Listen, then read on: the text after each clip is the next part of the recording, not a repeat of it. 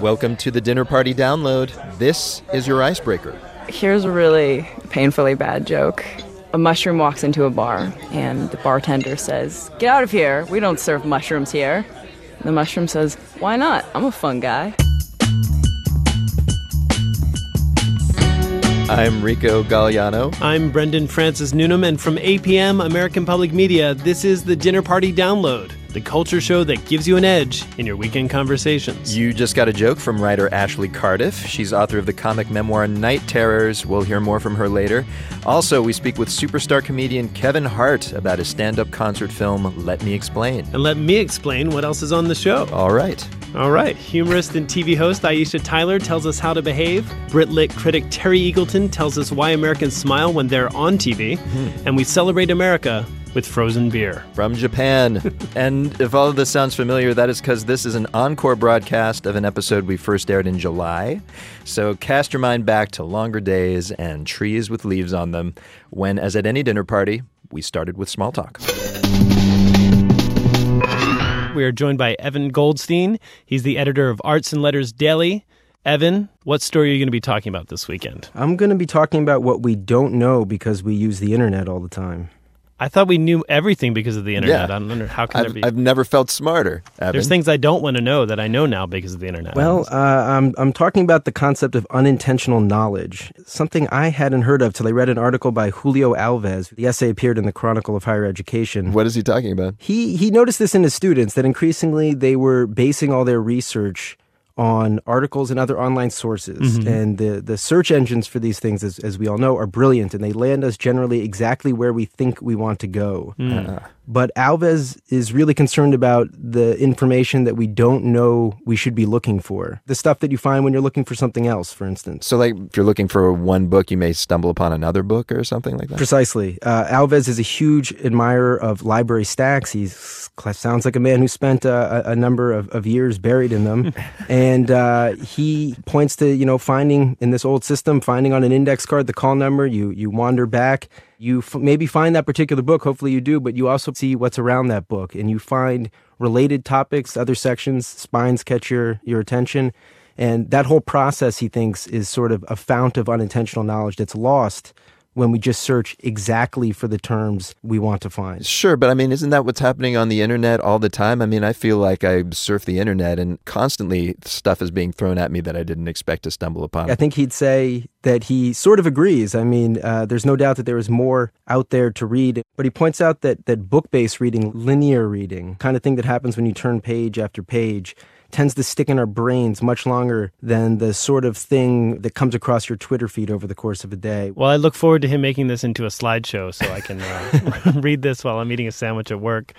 Evan Goldstein, thanks so much for the small talk. My pleasure. And now, let's head directly to cocktails.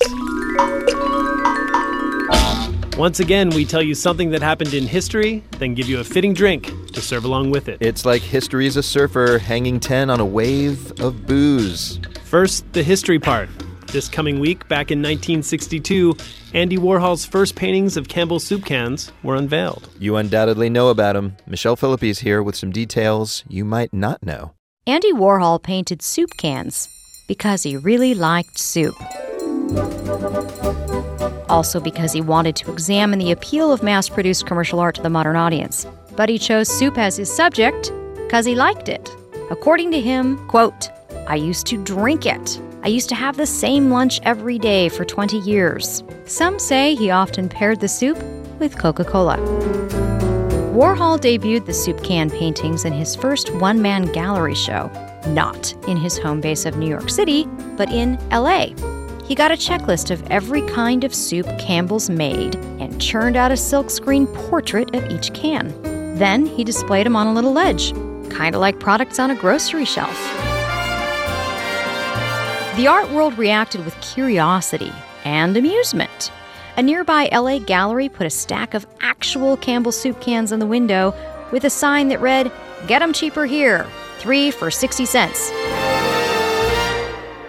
Eventually, of course, the 32 paintings were recognized as the breakthrough work of a new genre, pop art. Warhol and Campbell's became linked in the public mind the company even gave Warhol soup can labels to use as invites for another exhibit in 1965. But that came later. At that first gallery show, Warhol only sold 6 of the paintings. One of them to actor and artist Dennis Hopper.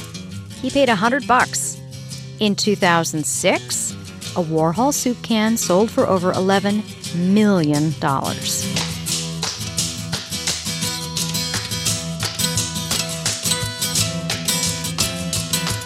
So that was the history. Now for the drink to serve with it. I'm here at Chef Jose Andreas' restaurant Bazaar in the SLS Hotel Beverly Hills. That's right down the street from where Warhol soup cans were first displayed. Rob Floyd is lead bartender here. Rob, what cocktail did this inspire you to make? I immediately got in touch with Jose Andres, and we decided to use really fresh tomato water. Kind of like Campbell's tomato soup. Exactly. Did you put Coke in there with the tomato? I didn't. I wanted to. But I thought it was really interesting that he said either Prince or Pauper, it tastes the same. He said that about Coke? That's a quote from Warhol, that if you're a billionaire or if you're the guy off the street, it tastes the same. He loved that consistency. Well, you've got enough stuff here to believe that this is going to be a billionaire-style drink. Here, you've got like a lot of carafes of different juices. How is this thing made? Basically just a take on a Warhol Bloody Mary. So here we use gin. It can be made with vodka, ½ ounce of lime, ½ ounce of lemon, celery water. I think he'd appreciate the mix of different colors. That's for certain. And then we're going to go to the tomato juice. Dash of Worcestershire, dash of Tabasco, and a dollop of horseradish. Fill it up with ice, and we're going to shake it. All right. And since this is based on avant-garde art, you have an avant-garde garnish, I understand? Right. It's called creating an air, a bubble bath over the top of a cocktail. It's based on sucrose, which you can get at any store, especially health food stores. Tomato water and horseradish whipped with a hand blender. All right, so that goes on top, and you're stirring the whole drink with a celery stick, which is sort of like a paintbrush, maybe, the leafy part. All right, here we go. Oh, man. Extremely light. It's like sipping a cloud. That's beautiful. Now, here's the thing, though, to keep with the theme. Can you replicate that 32 times for me right now? Absolutely. We'll see if we can finish all 32 together. Yeah.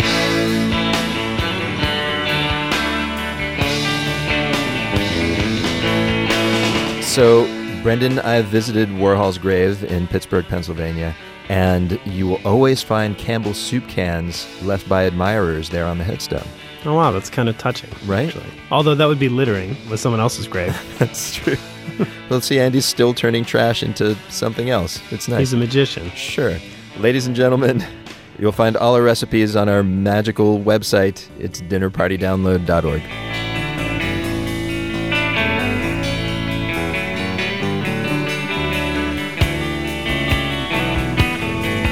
So we've made some small talk, sipped a drink. Just one more thing needed to get this party started, some music to play. For that, we turn to Nick Krill. His Delaware-based indie rock group, the Spinto Band, is riding a wave of praise for their latest album. It's called Cool Cocoon, which is also an apt description of their sound. Here's Nick to suggest some tunes from other musicians. Hi, everybody. This is Nick Krill from the Spinto Band. I have a few songs I'd like to share with you as part of my dinner party soundtrack. My first track is Pueblo Nuevo by the Buena Vista Social Club.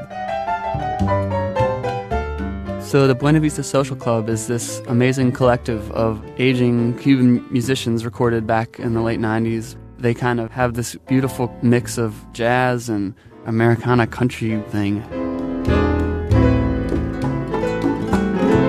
The arc of the song sort of matches a weird dinner party in a way. It starts off a little suspicious. Maybe you see someone across the room, they have an interesting drink, they're eyeing up an interesting book on the bookshelf, and as the piano riffs tumble around, the conversation begins to tumble around. Before you know it, you're seated next to this person at the dinner table having a great time, and just in time for this trumpet fanfare at the end of the song to kind of herald in a successful dinner party.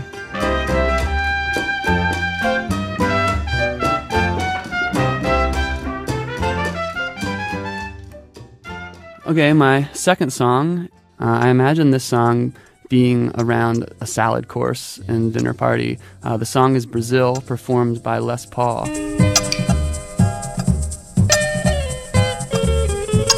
What makes me think of the salad course is there's these crazy little, really high-pitched sort of guitar stabs in this song. It reminds me of when you're eating a salad and you got a fork and you're stabbing at a little renegade cherry tomato all over the plate, can't get it. But then, you have Brazil in the background, and these little weird guitar stabs start coming in, and before you know it, you realize you're stabbing with your fork right along to the beat.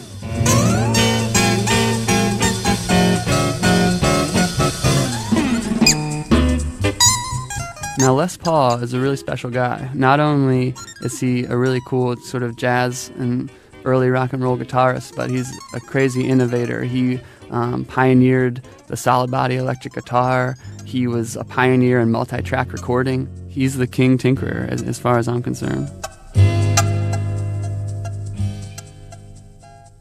So my third song for the dinner party soundtrack is PYT, Pretty Young Thing, by Michael Jackson from the Thriller album. I want to love you, pretty young thing, you need some loving.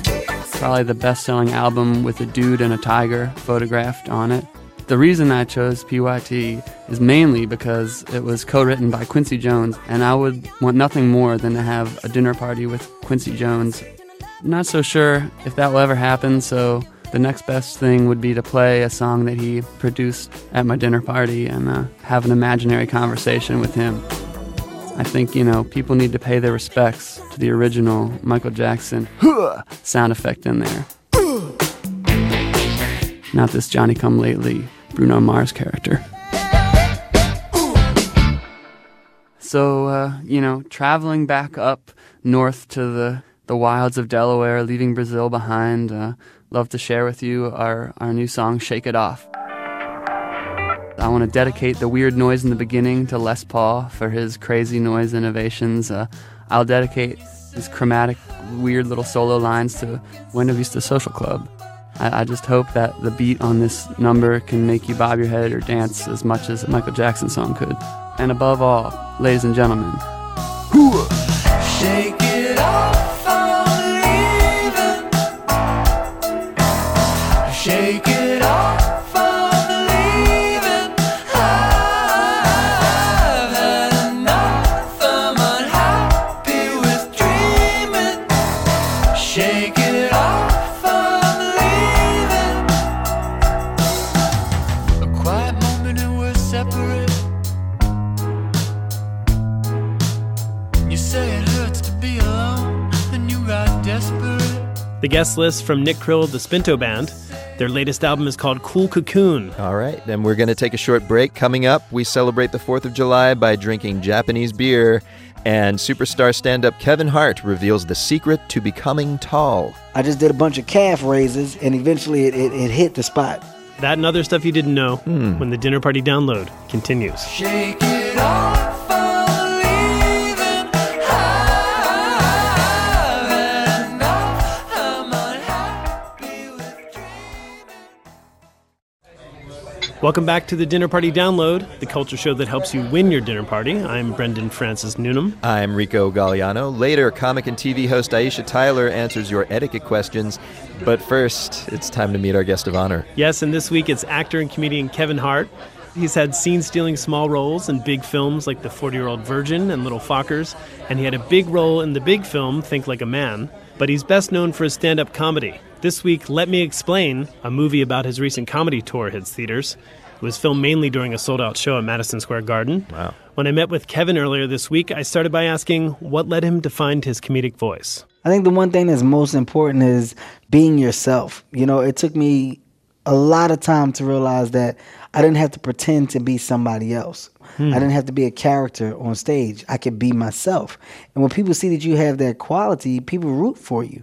In the beginning of, at the beginning of my career, when I was attempting to be all of these other people, they were all pieces from someone else. You didn't know who the hell I was. Yeah. Once I grasped the concept of stand-up comedy and of writing a joke and of making a segue make sense, then I said, you know what, I'm in the jello. I don't have to try and pretend. I can Yeah. talk about me and my problems. Was there a particular joke that really broke through for you that you were like, man, I'm on to something? Yes, I mean, my first joke is when I talked about my wife at the time and how my wife at the time, basically, we got into an argument. I knew I lost, though. I knew that I didn't win. Tell you how I knew that I lost the fight. Because when the cops came to my house, the cops asked me, did I want to press charges? That's how I know. No, like, that's how I know that it didn't go the way I planned it to, you know? Because at first, I thought it was a tie. But the way the cop looked at me, I could tell something was wrong. The way he looked, because he was like, oh, no.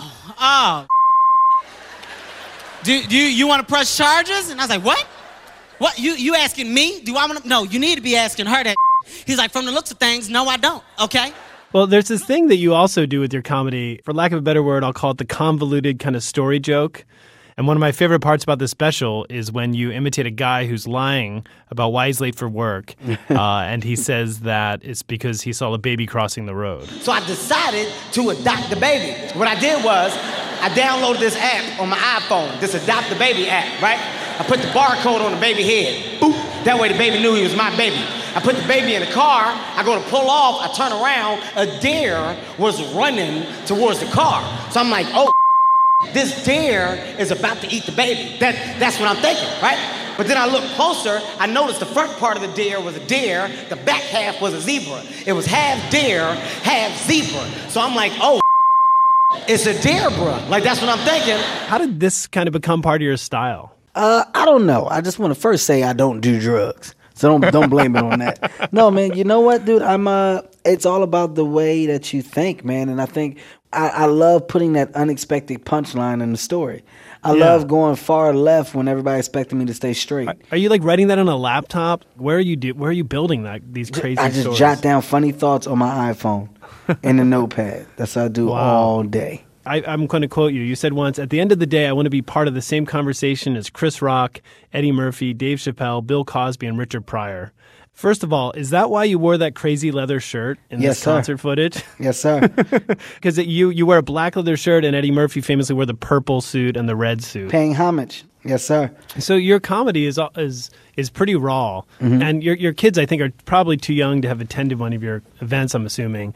But do you ever think about the moment when they're going to tune in and check out Dad's specials? Well, my kids are very young. My kids are 8 and 5, and they've already had that moment.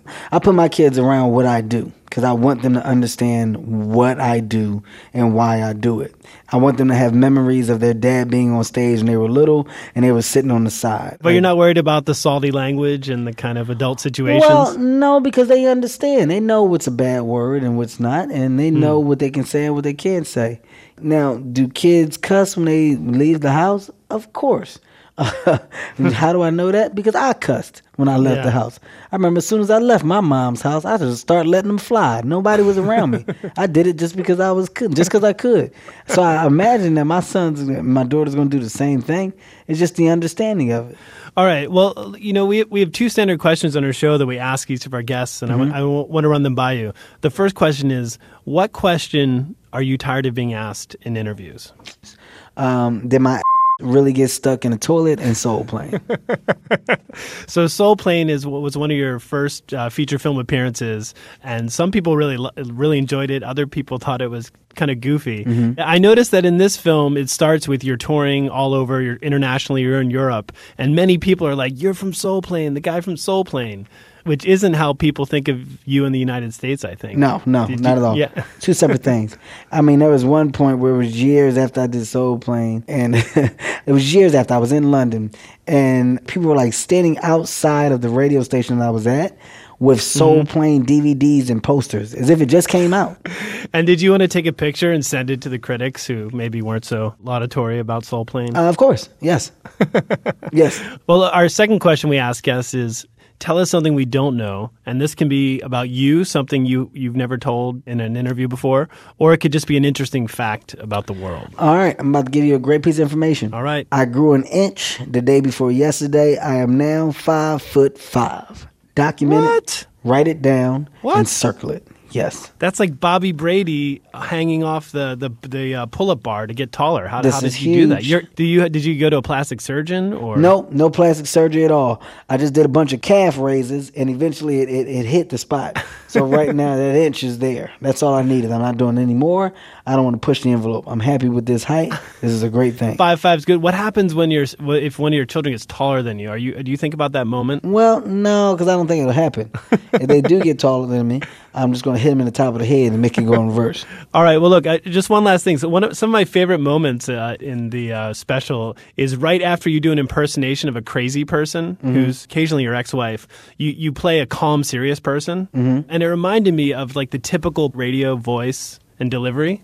So I was wondering if you could give me like a radio voice out, like your impersonation. Here's my impression. This is my radio voice impression. You ready? All right. Yeah. Well, you heard it here first. Kevin Hart's Let Me Explain in theaters July 3rd. Going to be epic. Kevin, I just want to tell you congratulations, and we're looking forward to seeing you do what no one else has done. Wow. All right. Coming up next, you're going to hear a hot song on the 1 and 1 played on the 2 and 2. Couldn't have done it better myself.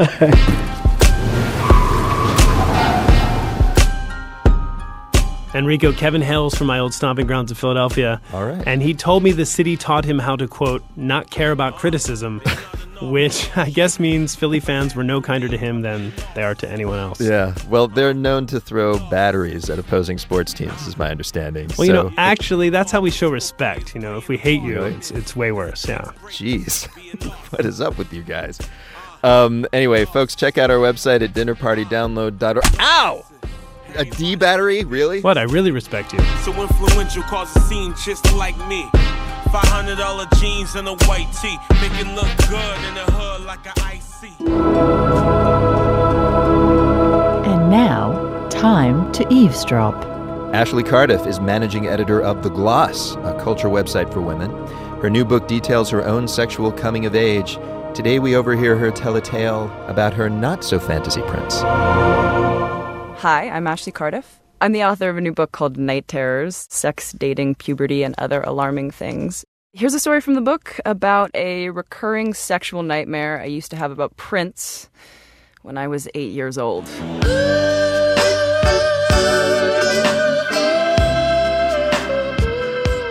I don't mean that I was some kind of disaffected urban baby like those little kids whose parents are writers or architects or cartographers, and they wear miniature ascots and aren't allowed to have gluten. It wasn't like that at all. It's not that Prince or some intangible presence like him would seep along my dreamscapes, in which I'd be picking hot dog flowers with Turgenev and Billy Squier, and we'd laugh, and late 80s corporate rock would filter across the hot dog meadow, and it would be extremely funny. No. My recurring sexual nightmare about Prince was genuine. It always began with me standing in the garage alone. I'd be looking down the steep driveway from the house where I grew up in Northern California. I spent most of my time alone as a kid, so this wasn't all that strange, but something would strike me, and I'd stand and turn and gaze off a long way. Then I'd realize I could just make out faint strains of music in the distance. I would pause, disquieted there, and everything would become very still, like the way it gets before earthquakes. Then I would hear cruel laughter as the music became louder, and I would feel the urge to flee. The odor of evil carried even on that brisk wine country breeze. The chase would begin in the way you fathom events as they unfold in dreams because pervasive dread informs you.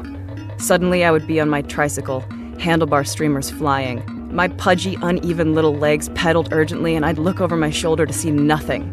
Nothing. Still, my panic would mount.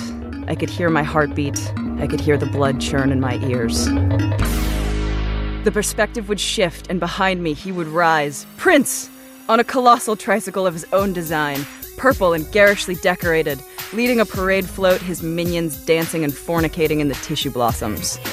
The sky would darken and he would be there, the purple one, rising larger and larger still, his cheeks naked and full each time he pedaled with heaving menace in his lace chaps.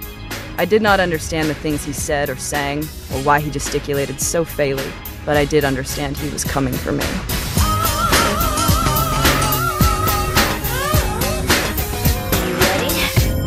My desperate pedaling could not be enough, and was never enough.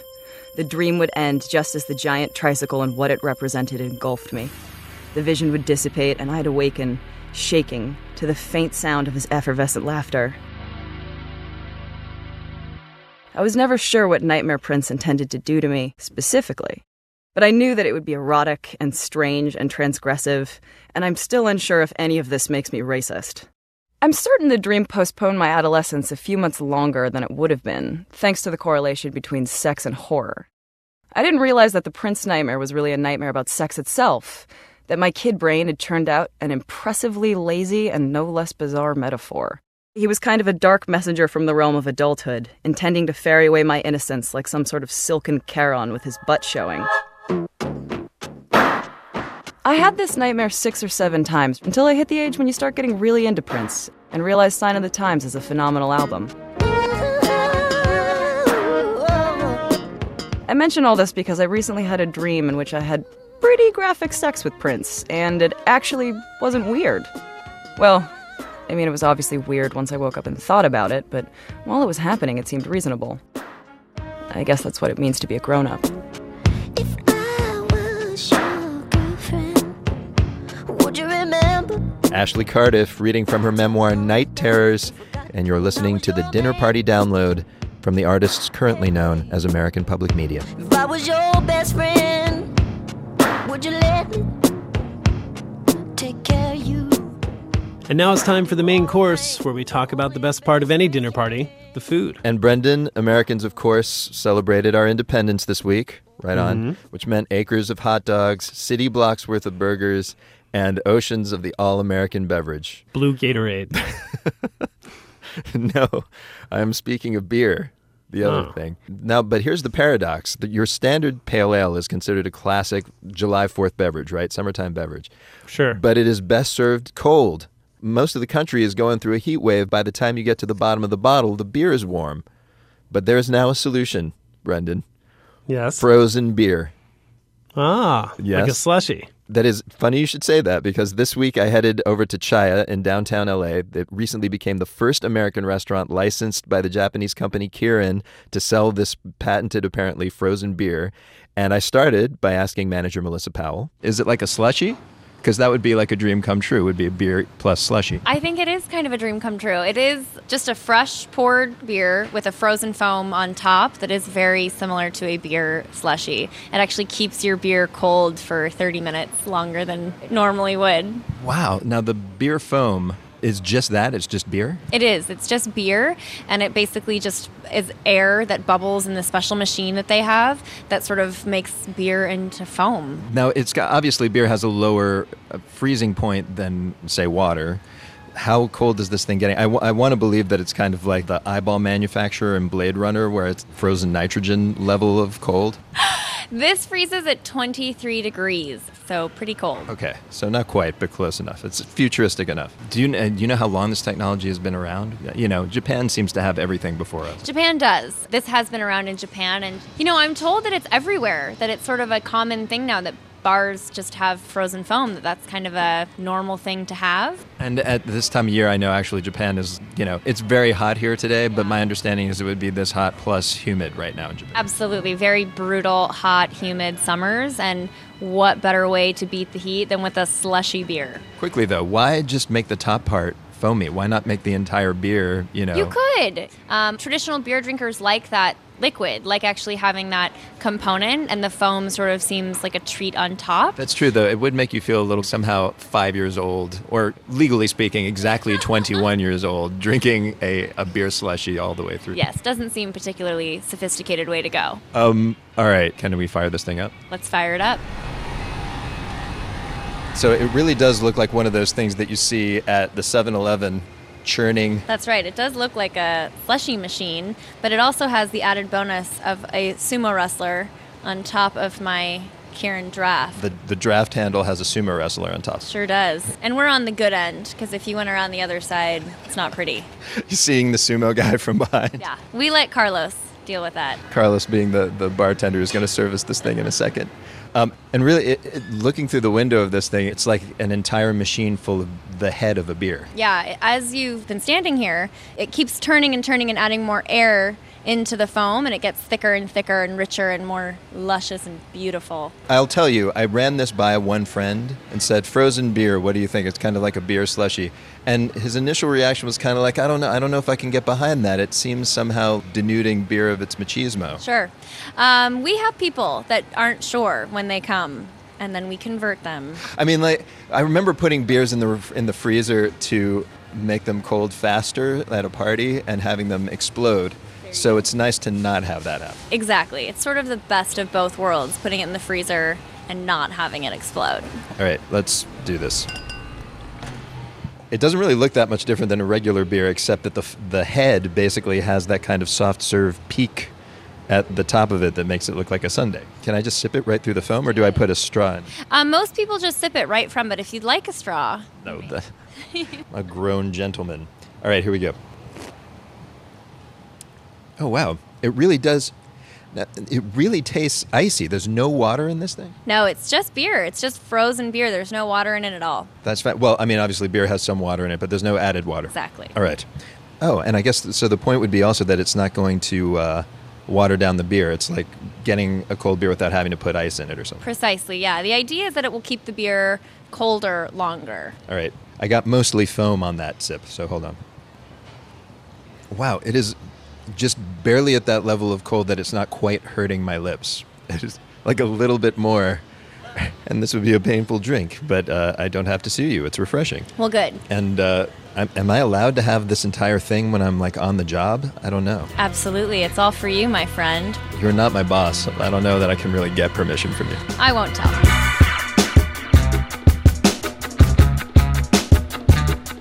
And Brendan, I should tell you, frozen beer also became available throughout Dodger Stadium. Nice. Right? So the next time a drunk fan spills beer on you, you can brush it off. But I hope, maybe. If you're fast. We'll experiment. All right, people, we're going to take a break. When we return, comic and TV host Aisha Tyler stands up for American values. Our society is held together by the glue of kindness and YouTube kitten videos. Strong bonds. When the Dinner Party Download continues.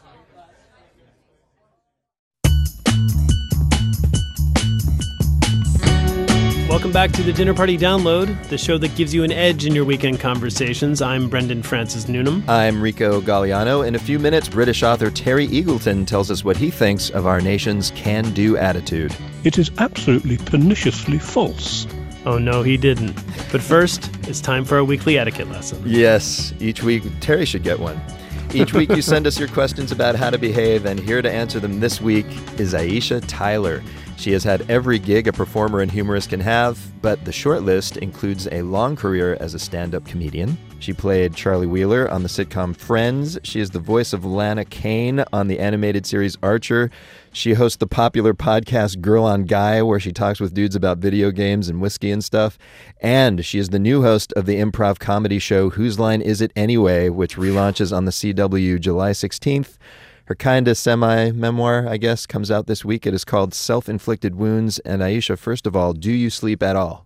No, as you can see, I'm pounding coffee out of a beer bottle. That is true. Like Are you coming for our jobs? Is that why you're here? Yes, Yeah. I am. I'm just Fired? surveying public. First of all, I'm addicted to public radio, but I can't take your jobs because my podcast is just like completely unsuitable for broadcast. Okay, because otherwise you're the James Franco of comedy. James Franco of comedy. All I need is a really creepy arc on a soap opera. And then I could be James Franco. And an Adderall habit. Yes, right? That helps as well. That would help. That would make me so much more effective. I think why are you drinking coffee out of a beer bottle? I'm so straight edge. Like I have this kind of reputation for being like a bourbon drinker and a rager, but like at 8:30 I'm like, why am I not in bed yet? This all kind of plays into the book, I would say. It seems like you sowed a lot of your wild oats early. I did start young. To judge from your new book. It's basically a collection of stories of you making horrible mistakes. Terrible. Some of the chapter titles include The Time I Got Drunk the Night Before the SAT. Yay! And The Time I Almost Set Myself on Fire. But we're kind of a big food show. We like food here. I love food too. You want to tell us the story about the first time you ate sushi? Oh God, yeah, that's memorable. So I had this era where I was trying to be very cosmopolitan, and this was kind of pre the sushi rave here. I mean, I think until maybe like 1994. If you mentioned sushi, people just thought like a flap of raw fish, bones and all, eyeball. right. You know what I mean? That's just disgusting. Yeah, or like just like a Japanese fisherman like kneeling on a dock, just ripping a fish open with his bare hands. So I was going to sushi restaurants, and I took this boy to like impress him. I took this huge gob of wasabi. I was trying to show him I like spicy food, and I had one of those like facial eruptions where like it's uncontrollable, like you're trying to hold it in. And I actually covered my face with both hands. Snot and other bodily fluids exploded through my tightened fingers. That's how violent this eruption was. Like all over this guy. This was a very early date. This was like a first or a second date. Wow. And you're now married, right? No, I did not marry that guy, and he made the right choice. But the current husband, the only husband, has suffered injuries far worse. It's slings and arrows. Every morning he wakes up, just puts on like a hockey mask and a cup, and just waits for something terrible to go down. Protect your eyes. Well, look, clearly you're just the person to give our listeners etiquette advice. And I think Brendan is going to take the first question. All right, so the first one comes from Danny in Chicago. Danny writes, I'm a video gamer. Sometimes I meet with friends to play at one of their houses. Here's the issue. One guy is way better than the rest of us, so he gets the lion's share of the playing time. Should he keep playing until he loses a life, which seems fair but frustrating, or should he cough up his controller after a set time? Well, first of all, your friend sounds like a little bit of a because, the fact of the matter is this guy could go online and play strangers for hours on end and demonstrate his excellence to others and feel no remorse or compunction about just, slapping them all in the digital face for hours on end. But when you're with your friends, it is unfair to hog the game. And I'm sure he's also he sounds like a smack talker. I'm inferring from his general posture that he's a jerk. But what can he do? He's good at the game. Yeah. Just hand over the controller because it is a game. It's just a game. And winning the game is not going to make you money or get you on any kind of lists to meet the president. What kind of communist? Like, that's crazy. If this guy's Never. good at the game, it's called a game because you're competing. It's not communism. That's kindness. Our society is held together by the glue of kindness and YouTube kitten videos. They should just eat Triscuits together then instead of playing a game. Triscuits. No, here's my point. If it's extreme, if no one can get this guy off the game, and I think, and when you look around, the battlefield is littered with the bodies of your friends. Pretty soon you're going to look around and the battlefield's going to be empty because your friends will have left you and gone to their other friend's house to play some soft game like Connect Sports. You've convinced me, and I think we should call it kindionism. Kindionism. All right, here's something from Matthias in Turkey. And we feel like you being a comedian, this is perfect for you. Okay. Matthias writes, so a friend of mine sends out a weekly email full of jokes. I've noticed many of them seem to be swiped from a certain public radio culture show I enjoy. It could be a coincidence, but how do I mention this without it being an accusation? First of all, that was the softest and most elegant humble brag I've ever heard. There you go. Plugging your own show surreptitiously. God, this is really hard because if you say, hey, I feel like I heard that joke on the radio, you're calling your friend a liar and also a plagiarist, which I think is even worse than being called a liar. Right. This is a huge issue in the comedy world. Stealing is the worst. And just so people out there understand, stealing is so frowned upon. I think stealing, if you went to someone and you said, I have a body in my trunk, they might react with less anguish and concern than if you said, I stole a joke. Like you have a body in your trunk, they might be like, well, maybe the person did something wrong. Maybe it's their fault. Someone will beat you up on behalf of somebody else for stealing a joke. But before we tell Matthias to go that far, maybe... That's not resort to violence. I think there are two ways to go here. One is to say, God, I love that joke. It's funny. I heard something just like it on this show, and then send the link. And then stare at them. How about a little glare? How about a lingering look after or that? Emoticon with the giant blinking eyes that just staring at you out of your computer. The other way to go is to just put that email in your spam folder and ignore that friend and let him just be a liar. Why are you reading a weekly email of jokes anyway, Matthias? Matthias, the internet's full of jokes that you can curate on your own.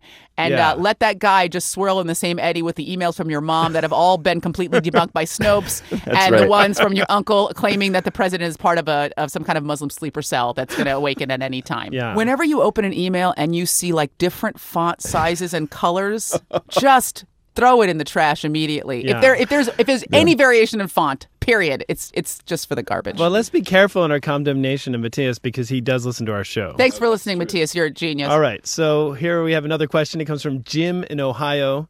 And Jim writes, I work in the land of cubicles. I did that once. We're kind of cubicle-y here. Yeah, it's very cubicle-y here. Sorry. Oh, I love not-for-profit organizations. Come on now. That was my first job, was at a not-for-profit. And you got out of there. I ran for the hills. Man. Too much hugging. That's true. We hug a lot. So anyway, Jim works in Land of Cubicles as well. And he writes, one of my associates, who is higher up than I am, has the window cube and always closes the blinds near him. During the morning, everyone is okay with this, but in the afternoon, the sun is on the other side of the building, so we want to open the blinds. But if you touch the blinds near him, he instantly closes them. This guy. He's a jerk. I know. I just picture that scene. As an alternative, we've offered him to switch cubicles. He refuses. What should we do? This guy's a Jim and sunlight Nazi. Yeah. So here's the problem with this guy. He's creating a seasonal affective disorder problem in your office. Oh, there we go. You don't want to run it up the food chain, though, because it feels a little petty, right? Yeah, of course. A little petty. Yeah, right? It's the pettiest of things. But, I mean, your work environment affects your productivity, doesn't it? So there's a couple things you can do. If collectively there's anybody else on your team who is of his level, you might be able to elect that person to speak to him. And you've already asked this guy to move, and he's refused to move. So it's like a Buddhist middle way. Okay. You can do two things. You can, one, dismantle the mechanism so it no longer works. That's what I was thinking. Yeah. That's good. Yeah, that's one way to go. Break it after work. But then it's open all the time, and you're going to roast in the morning. Who cares? And then you could actually go to the company and say, you know what, company? You would save a lot of money if you paid to have all the windows on this side of the building coated with some kind of UV film. Air conditioning. Reduce your air conditioning costs, keep the place cool in the summer, warm in the winter, save the company thousands of dollars. Now, all of a sudden, I'm not a pee on it anymore. I've been vaulted over this jerk who never opens the blinds in the afternoon, and I'm his boss, and I'm putting him in a coat closet. Wow. Aisha Tyler, she is a writer, a TV host, and also a corporate consultant, apparently.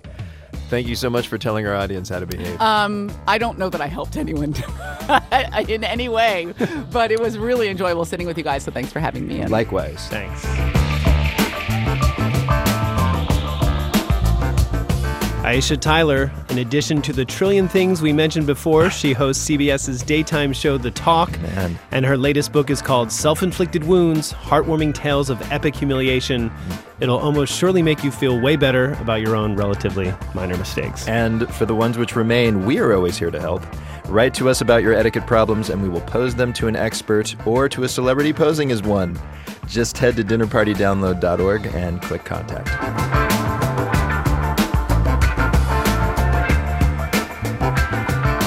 It's time for Chattering Class.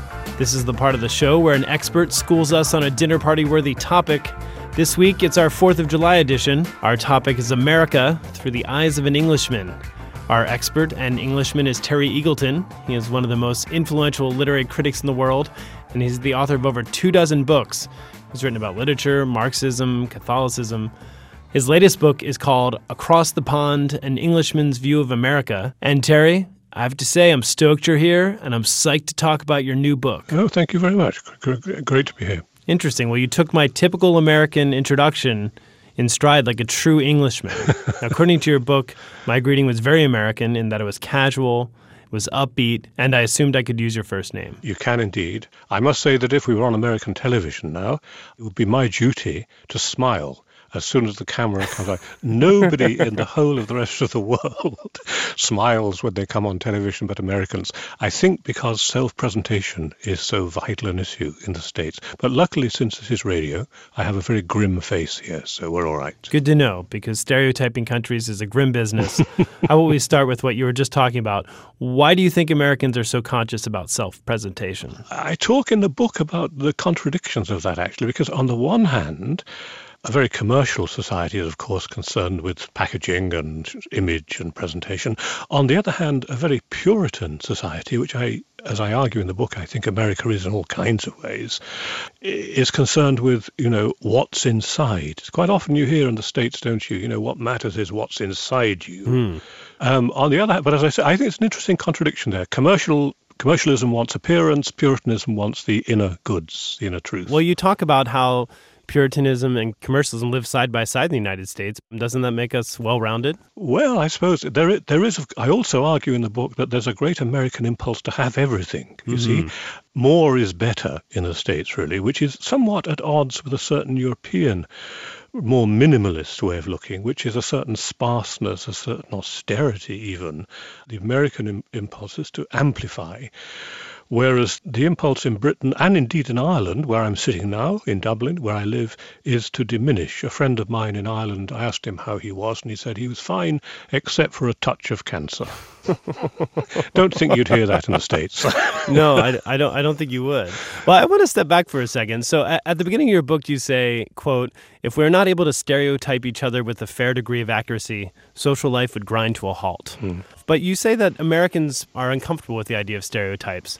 Can you explain why? Well, I think if millions of people have lived in the same situation over donkey's years, it would be astonishing if they didn't have certain mental and cultural traits in common. And I think, Americans do as much as anybody else. I think the American resistance to that, which you ask about, is largely to do with individualism. America is a very rampantly individualist society and doesn't like lumping people together. But I once had a friend who was an American sociologist who told me he'd once gone into his department at university and he saw his secretary in tears, and he tried to console her as best he could, and then he walked down the corridor and he looked into an office and there was another secretary in tears. Terry, he said, one secretary in tears is tragedy, two is sociology. All right, so in a way, your book is an exercise in stereotyping, and I'd like to read some of the things that you say are stereotypical American, and then have you explain where you're coming from, if that's okay. Sure. All right. The first one is, quote, "Americans believe in the fraudulent doctrine that you can do anything you want if you try hard enough." Yes.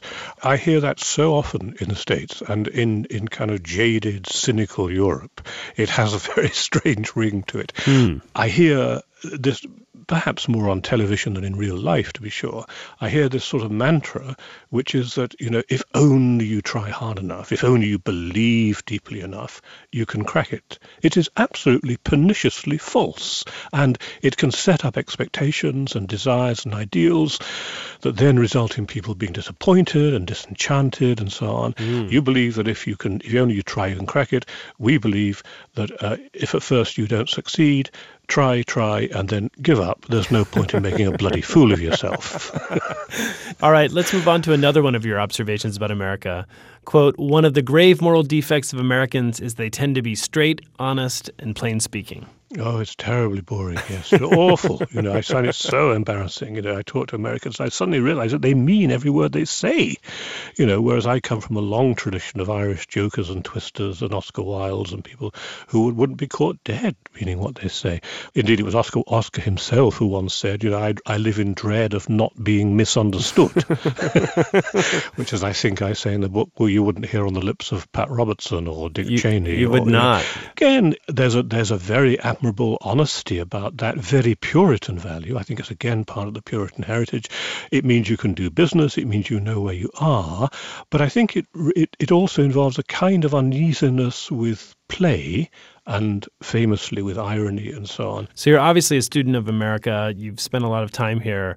What is one American trait that you wish you had as an Englishman? If we had a little bit more of the zest and affirmation, we might stop complaining and grousing and grumbling as much as we do. On the other hand, I have a kind of affection for that. I mean, the British, as I say in the book, believe the future will be very different, namely worse.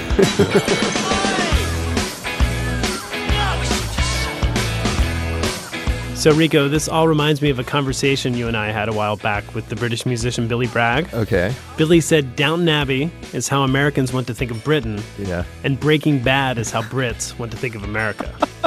That's right. I remember. It's like finger sandwiches versus meth. That's pretty much the equation. Their tea is pretty strong, though. That's true.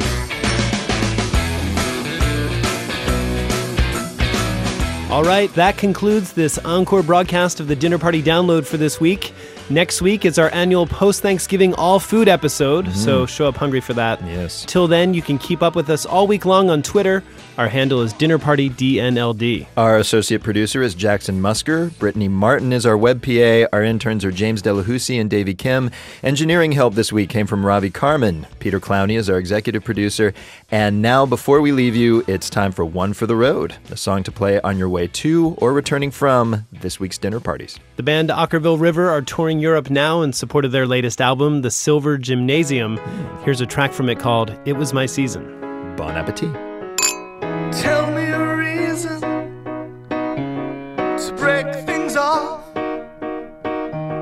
stop the bleeding when it's my season. Mine was just raving, your eyes they went hard. Our parents were freaking, but it was our season. All that time ago. And if you wanna stop our thing, you'll stop my heart. All this pain inside still just too sharp. What was I thinking? Step out of your trailer and into this dark. It's warm and it's breathing, and it's our season. Thanks for attending the Dinner Party Download. I'm Rico Galliano. I'm Brendan Francis Noonan. We can't wait to see you next week. Oh, please. It's sure to be worse than this week. Ah, cheer up, dour British person. Yeah, have this half-full glass of frozen beer. It's almost empty. And it's Luke cold.